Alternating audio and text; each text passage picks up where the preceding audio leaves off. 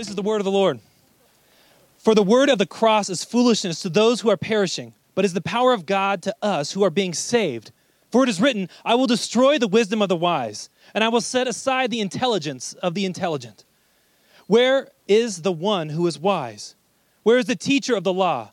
Where is the debater of this age? Hasn't God made the world's wisdom foolish? For since in God's wisdom, the world did not know through wisdom, God pleased to save those who believed through the foolishness of what is preached. For the Jews ask for signs and the Greeks seek wisdom, but we preach Christ crucified, a stumbling block to the Jews and foolishness to the Gentiles. Yet to those who are called, both Jews and Greeks, Christ is the power of God and the wisdom of God, because God's foolishness is wiser than human wisdom, for God's weakness is stronger than human strength. Will you pray with me? Our Lord and our God, we ask for a blessing this morning that you anoint Pastor Daniel to preach a powerful sermon in which we can understand and grasp the nature of you calling people into your kingdom to serve you and to bring you glory. So may we be blessed, remove any hindrances from our minds, any roadblocks that we have in seeing truly who you are and how good you are to us. We pray this in Christ's name. Amen. Well, good morning, church. It is an awesome privilege to get to preach the Word of God, and I am so grateful to get to do it here with my church family this morning. So we're going to be reading from Acts chapter 16. We're going to actually survey the whole chapter and then pull some three primary points out of it. But we're going to start the reading this morning, Acts chapter 16, verses 1 through 5.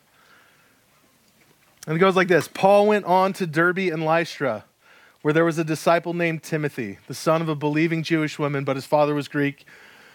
The brothers and the sisters at Lystra and Iconium spoke highly of him. Paul wanted Timothy to go with him, so he took him and he circumcised him because of the Jews who were in those places, since they all knew that his father was Greek. And as they traveled through the towns, they delivered the decisions reached by the apostles and elders at Jerusalem for the people to observe. And so the churches were strengthened in the faith and grew daily in numbers. Would you pray with me? Lord, we ask that you would add your blessing to the reading of your word, the proclamation of your word. And Lord, we ask that by the power of your Holy Spirit, we would be encouraged and convicted as we sit out in a beautiful day. It's easy for us to get comfortable. It's easy for us to drift. But Lord, this is your holy word. And we want to sit before it in seriousness and in joy as a family to be instructed. And so, God, we ask you would do that this morning by the power of your Spirit. We pray this in your name. Amen. So when I first came back to the Lord, after wandering pretty far, I cannot tell you how on fire I was, how passionate I was. I used to sit outside of the coffee shop, drinking coffee, smoking cigarettes. Don't do that. But drinking coffee, smoking cigarettes, and just drinking in the Word of God. And the Lord worked out the cigarette smoking and all that stuff. But there was this burning passion to do so. And I wanted everyone to share in my spiritual renewal. So, of course, the first thing I did was I took to Facebook. And I started to post all the things that I was discovering and I thought that other Christians should know about in order to experience what I was experiencing. And Facebook reminds me of all that idealism from those early days with its On This Day feature, right? It provides a record for me of all those statements that I made, all those black and white pronouncements of how things should be, coming from a sincere, if untempered, heart. And to be honest, I still find myself longing for those days. Those days when it seemed like the solution was always simple and that the passion of my heart would never be quenched. And over a decade later, having grown in some maturity, hopefully, I realized that many of my statements were actually made from subtle self-aggrandizement, or more of them, just simple ignorance. And you see, I believed that life in Christ would be an experience of unrestricted exponential growth. And that if I just followed the same formula that seemed to be working so well right now, that it would mean soon I would have a personal life and a ministry that were, in a word, perfect. And then life happened. Christian leaders and ministry partners failed and betrayed me. God allowed cancer to take the life of a little girl that I had been praying desperately for. Seasons of crippling depression laid hold of me for no apparent reason. I got married, and I realized I'm not quite as selfless and holy as I assumed myself to be. Calmete way. And hardest of all, in those moments, in my times of greatest need, it felt as though the heavens that once smiled upon me had turned cold, and that God wasn't hearing my prayers. So I share this as a reminder to myself and to you all that we will always have a tendency to idealize certain seasons of our life and our walk with the Lord. We will look back and think, if things could just be like that again, then I would be happy. Then I would be holy. But in reality, that season is probably not quite like we envisioned it. It's probably not as perfect as we thought. And we have the tendency to do the same thing with the Bible. We look back to Acts chapter 2 and we think, if only we as a church could be like that, then I would be happy. Then I would be holy. But the entire book of Acts, especially chapters 12 and on, remind us of our first point this morning, if you're taking notes. And the first point this morning is church life. Christian life is very messy. It's very messy. Verse 1 begins, Paul went on to Derbe and Lystra. Paul went on. From where? With who? Not Barnabas. Pastor Patrick last week, I'm sure, did a great job of covering the story of the split between Paul and Barnabas. But can you imagine, just for a minute, can you imagine the heartbreak and the discouragement of that? Paul and Barnabas had been set apart by the Holy Spirit of God and commissioned by the church. They had evangelized together and planted churches together and performed miracles together and endured persecution together. And they had now broken this divinely appointed partnership over a disagreement about support staff. Can you imagine how frustrating and confounding that must have been to Paul and Barnabas, much less those who had been converted and discipled by the two of them? What did the church in Antioch, who had laid hands on them and commissioned them, think? Paul and Barnabas did what? But we fasted and we prayed. We heard from the Holy Spirit. Did we really hear from the Holy Spirit? Did we miss something here? And now Paul is entering this region of Derbe and Lystra where it says there was a disciple named Timothy. The brothers and the sisters of Lystra spoke highly of him. And the beginning of verse 3 says, Paul wanted Timothy to go with him. So Paul, on the heels of his relational failure with Barnabas, now wants to reach into the pot of another faith community and take with him a young man who is clearly a blessing to the whole body of believers around Lystra. And this surfaces a question, and it's a question that is not clearly answered in the text. Is Paul's ministry as the apostle to the Gentiles that much more important than the ministry that Timothy was doing to the church in that Tri-City area of Lystra, Derbe, and Iconium? Well, it's easy for us to look back and make a judgment about that and say, yeah, of course it was more important. But imagine, if you will, a well-known, faithful megachurch pastor from Boise, right? We'll call him Megachurch Mike, coming across Southeast Idaho on a mission trip. And he's making stops in various locations to evangelize the lost and to encourage the churches. Imagine he were to stop here in the Idaho Falls, Ammon-Rigby Metroplex area, and he hears that Jeff Kennedy is a faithful, effective, passionate minister of the word. Now imagine Megachurch Mike wants to take Jeff with him for the rest of his trip, potentially taking him back to Boise, never to return to serve the congregation here at Christ Community Church. The ministry of this megachurch reaches tens of thousands. It's laying the foundation for God-glorifying churches to be planted all over the Northwest in the Intermountain West region. And he thinks that Jeff Kennedy is the next key component to this mission. Does the reach of Megachurch Mike's ministry trump the ministry that Jeff is doing here at CCC? Both are faithful men pursuing the calling of God. Both are concerned with the gospel going forth in Southeast Idaho. Both love the church, including the congregation here at CCC. What is the right thing to do in that moment? It is messy and unclear. And what if Megachurch Mike had just split from his primary ministry partner? Would that change the algorithm in the decision making? And if Jeff were to leave, there would be more mess. There would be sadness. There might be excitement for some, but I'm just kidding. Confusion. There would be jealousy, concern. And just so you know, I'm not trying to prepare you guys for anything. This is truly just an example. But all of that consternation that would be caused by such a situation here is likely what was happening to the believers around Lystra. Wait, Paul wants to take Timothy with him? Why? Because he ran off Barnabas and John Mark and now he's lonely?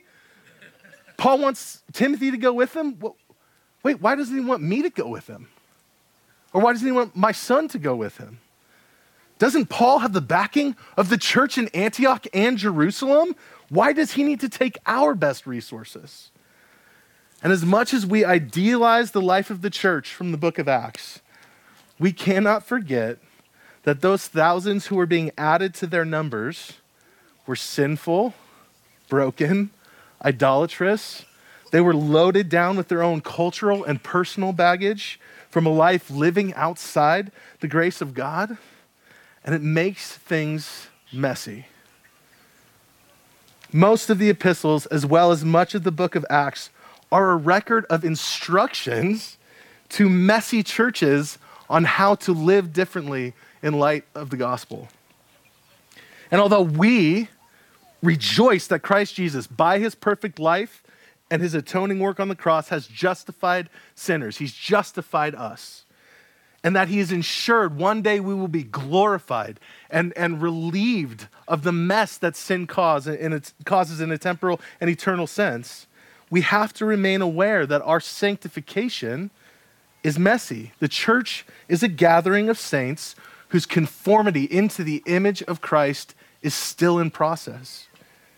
And in the same way, the spread of the kingdom of God across the face of the earth is messy, because it's going forward through people who are still in the process of sanctification.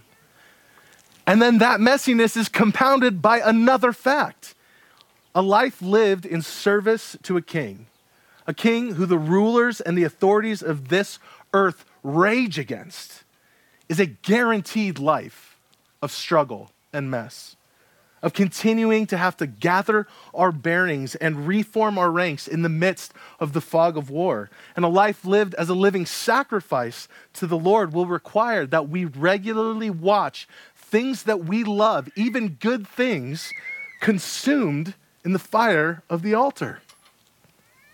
And it's confusing and it's messy. Timothy was a gift from God to his mother and father, but to the community of saints there in Lystra. And that gift was taken and it was redistributed across the region. And it's not explicitly clear that it's for any other reason than that Paul wanted Timothy to go with him. Which leads us to our second point. Comfort is not our calling. Despite what everything in our culture is trying to convince us of, comfort is not our calling. And this is demonstrated in the passage in three ways. First, circumcision. Second, confrontation. And third, captivity. First, circumcision. The second half of verse 3 says, "So Paul took Timothy and circumcised him because of the Jews who were in those places, since they all knew that his father was Greek." Now, there's some irony here. In chapter 15, it's shown that Paul has come from the Council of Jerusalem, where it was decided that no, in fact, you do not have to observe the ordinances in the law in order to be a member of the family of God. You need not be circumcised to be a worker of the kingdom. And this is Paul, who speaks so aggressively against circumcision in a later letter to this very region that his language would be borderline inappropriate in polite company. And Paul is literally carrying a message with him that plainly indicates it is Timothy's right to decline circumcision. So why? Why would Paul subject Timothy to this? Furthermore, why would Timothy allow himself to be subjected to this? It's clear from Genesis 34 that adult circumcision is a painful process and a debilitating recovery. So it's unlikely that Timothy just wanted to kind of see what this whole circumcision thing was about. I think that the first letter to the Corinthians in chapter 9 gives us the controlling interpretation of why Paul would press Timothy to do this and why Timothy would submit to it. In chapter 9, verses 20 through 22, it says this: "To the Jews, I became like a Jew, to win the Jews. To those under the law, like one under the law, though I myself am not under the law, to win those under the law. To those without the law, like one without the law, though I am not without God's law, but I am under the law of Christ. To win those without the law. To the weak, I became weak. In order to win the weak, I have become all things to all people, so that I may, by every possible means, save some." And in this instance, it wasn't the Greeks who were struggling with the concept of liberty from the law, liberty from Torah observance. Genuine worship for the Greeks had included all types of spiritual and physical immorality and indulgence. They couldn't care less what you did with your body as long as you were getting in on the worship of the gods. But for the Jews, genuine worship had involved strict Torah observance. And they cared, including this distinct physical sign of circumcision, they cared tremendously about the specific ways in which Yahweh desired to be worshiped. And where the Jerusalem Council had ordered restriction, some measure of restriction for the Greeks, saying, hey, you need to abstain from your old forms of worship, it had ordered liberty to the Jews and to the Greeks to find salvation not in Torah observance, but through faith in the finished work of Jesus. And Paul makes it clear that both the strangled, bloody meat that it was offered to idols is nothing, and that the Torah observant circumcision is nothing. But he does point out it's the attitude of the heart towards God first. And flowing out from that, the attitude towards the weaker brother that matters. So Timothy's circumcision is not a glaring contradiction in the text. It's not him trying to keep the law of Moses. It's his willingness. It's a willingness to come to harm. It's a willingness to come to harm in order to keep the law of Christ, which is the law of love. In this instance, those who the text call the Jews in those places, they were the weaker brother. So Timothy embraced the discomfort of circumcision for no other reason than to remove a stumbling block for them. It's fascinating. Verse 4 says, as they traveled through the towns, they delivered the decisions reached by the apostles and the elders at Jerusalem for the people to observe. Timothy underwent circumcision so that he might gain access to the circumcised in order to deliver to them the good news that their hope was no longer wrapped up in circumcision or obedience to the law that prescribed it. And it's easy with this one to get focused on the physical sacrifice of circumcision. It's an easy joke. But that isn't all that Timothy sacrificed in order to reach the lost. He sacrificed the comfort of being a well-respected member of a community. He sacrificed the comfort and the familiarity of his home and family. He sacrificed the comfort of his vocation and business opportunities. He sacrificed the comfort of not having to face persecution and imprisonment. And the community had to sacrifice the presence and the ministry of Timothy. All so that others might know the love of God in Christ. And the second way that this passage demonstrates that comfort is not our calling is in confrontation.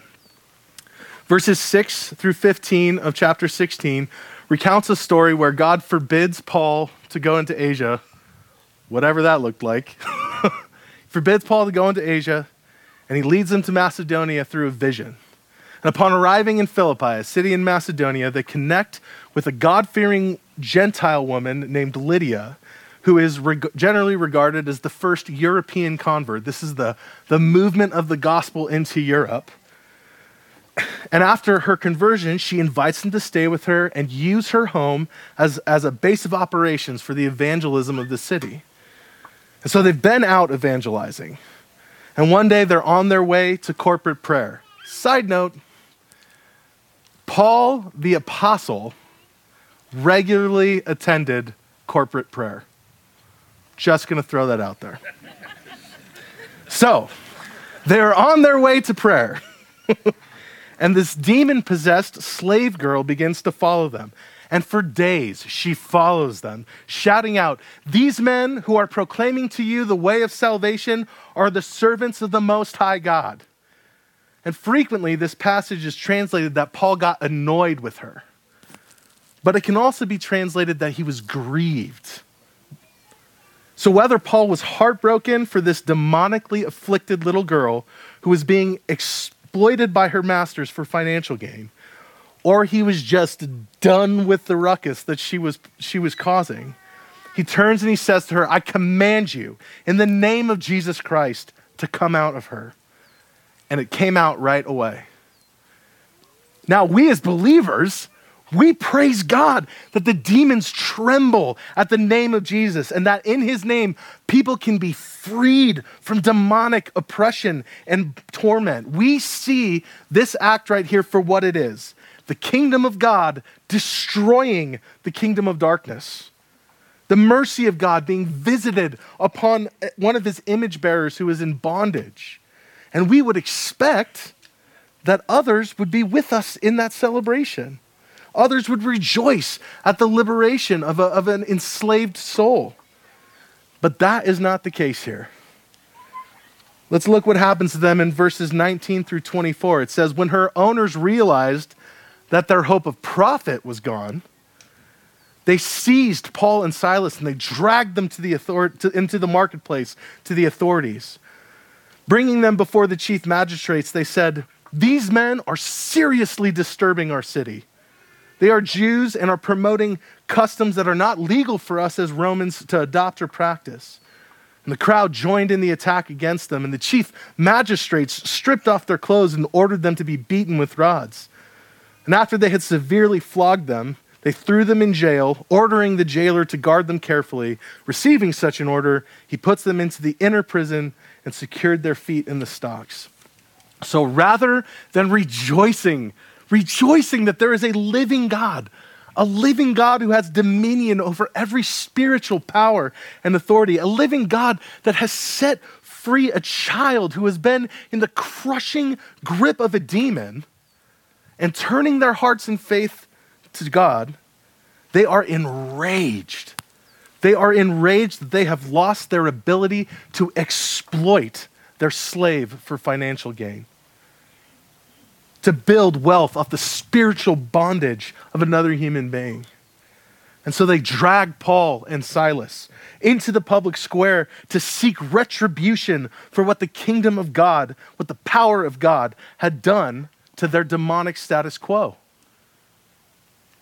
They appeal to the pagan justice system, claiming that Paul and Silas are threatening the peace of the empire. They malign the gospel, calling it customs that are not legal for us as Romans to adopt or practice, rather than recognizing it as the power of God unto salvation. And then they rally the crowd to enact mob justice against them. And this is what the confrontation with the kingdoms of the world will look like.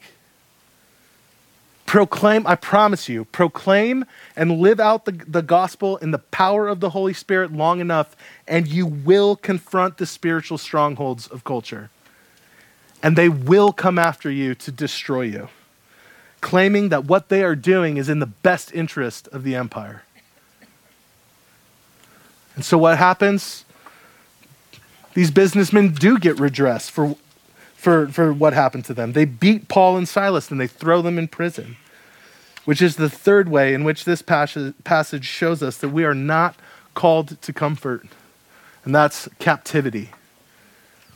Captivity. And this needs little I need some water. This needs little explanation. For those of us who have been to jail or to prison, we can testify that it is an awful, dehumanizing place. In many ways, jails and prisons are the emblem of all that is wrong with humanity. And it was much worse then. Paul and Silas were thrown in there also for nothing more than demonstrating and proclaiming truth that confronted prevailing culture. And Paul was a Roman citizen. This didn't happen to Roman citizens, but it happened to them. And it's currently happening to Christians in close to 50 countries around the world. Brothers and sisters, why? Why should we expect anything different than that? Because we live in a particular time where religious toleration happens to be on the agenda of some countries? Because we live in a country where the founders enshrined religious freedom as a right in the Constitution? Although we are so grateful for that, those are not biblical reasons to not expect violent opposition to and imprisonment for the message of the gospel. Anytime you march into the public arena with a message as exclusive as ours, there is one king. There is one kingdom. Anytime you publicly declare Jesus alone is Lord, so you ought not worship idols. You ought not have your brother's wife. You ought not treat the traditions of men as the commands of God. You ought not exploit suffering for gain. Anytime you publicly wrestle with the rulers and the authorities and the cosmic powers and spiritual forces of evil and darkness, you should expect conflict, opposition, silencing, imprisonment, and death. Or you should expect conversions. God uses, this is our third point, God uses the mess and the discomfort, including the opposition, the mess and the discomfort, to expand the kingdom of God. God uses it. After Paul and Silas are imprisoned, they're having themselves a little worship session in the stocks. And suddenly there's this earthquake and all of the chains fall off the prisoners. There's got to be some symbolism there. All the prisoners, and then the doors of the prison open, and the jailer, who's been instructed specifically to guard these guys extra carefully, sees that this has happened, and he gets ready to kill himself, either out of the shame or he's more afraid of the consequences that are going to come for losing all the prisoners. But Paul calls out to him, and he comforts him.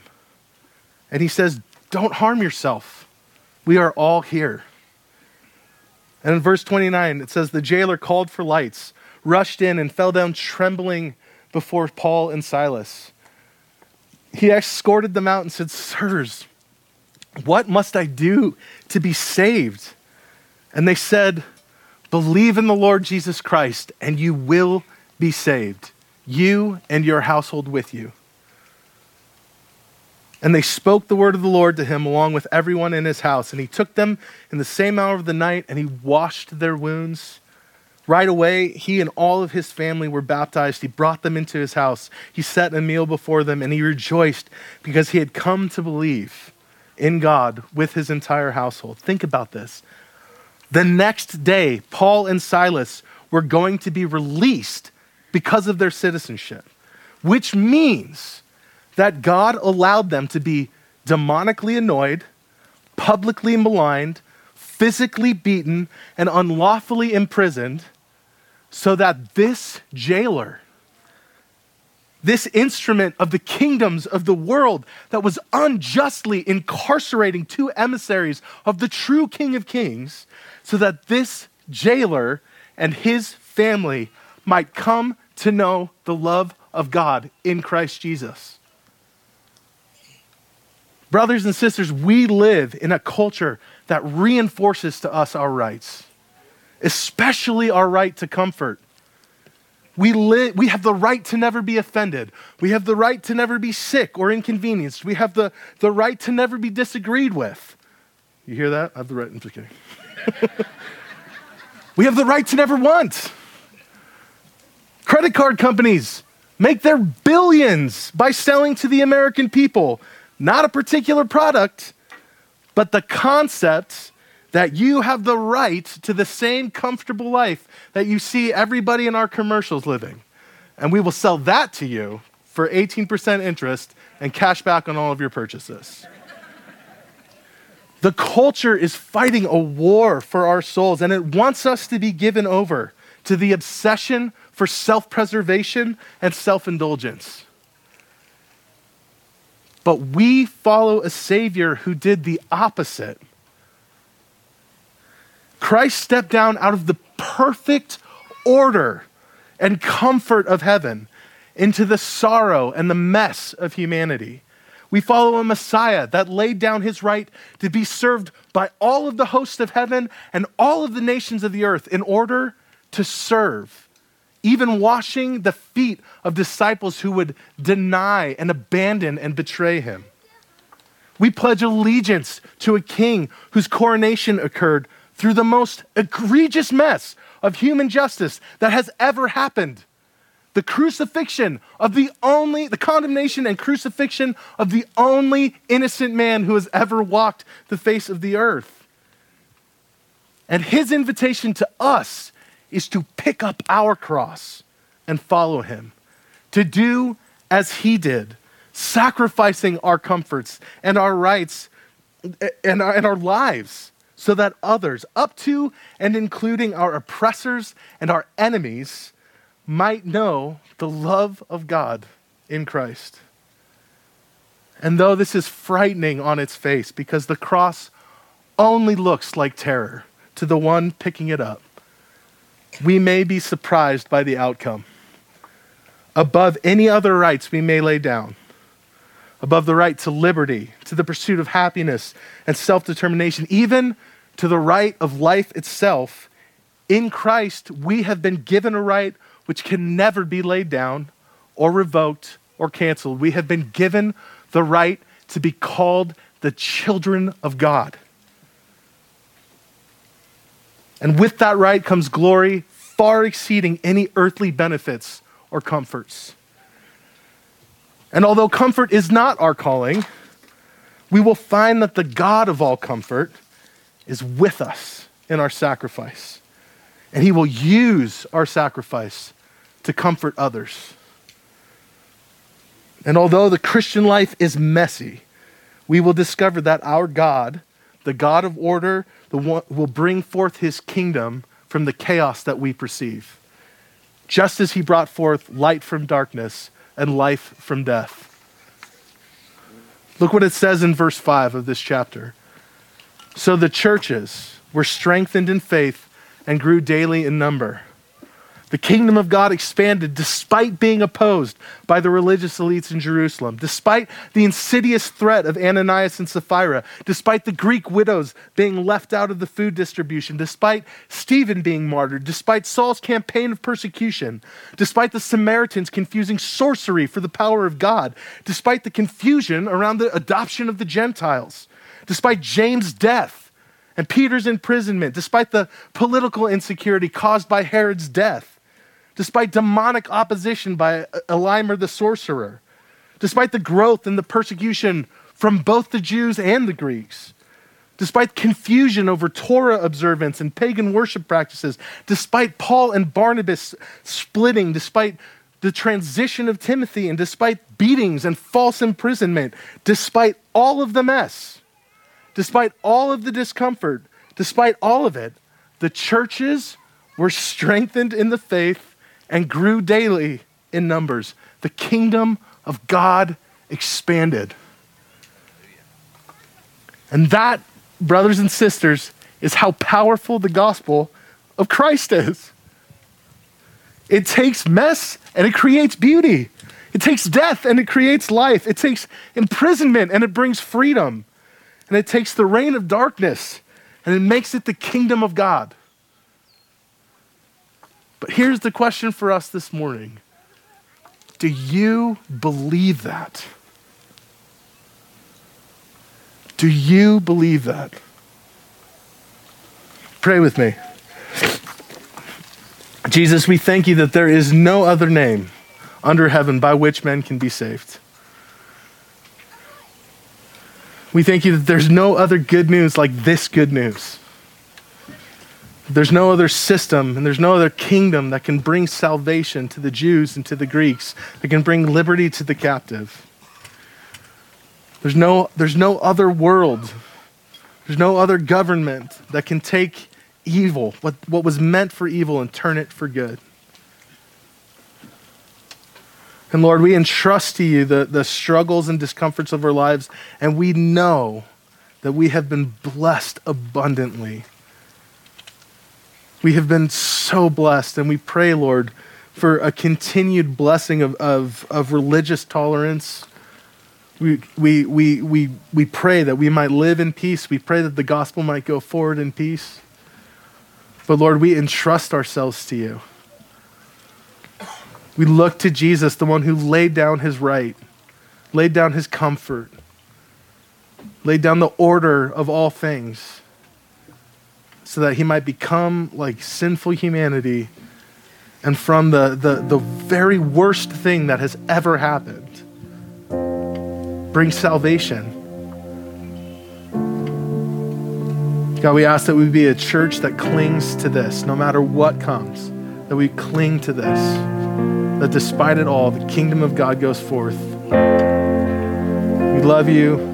We praise you. We pray all of this in your name. Amen. Please stand.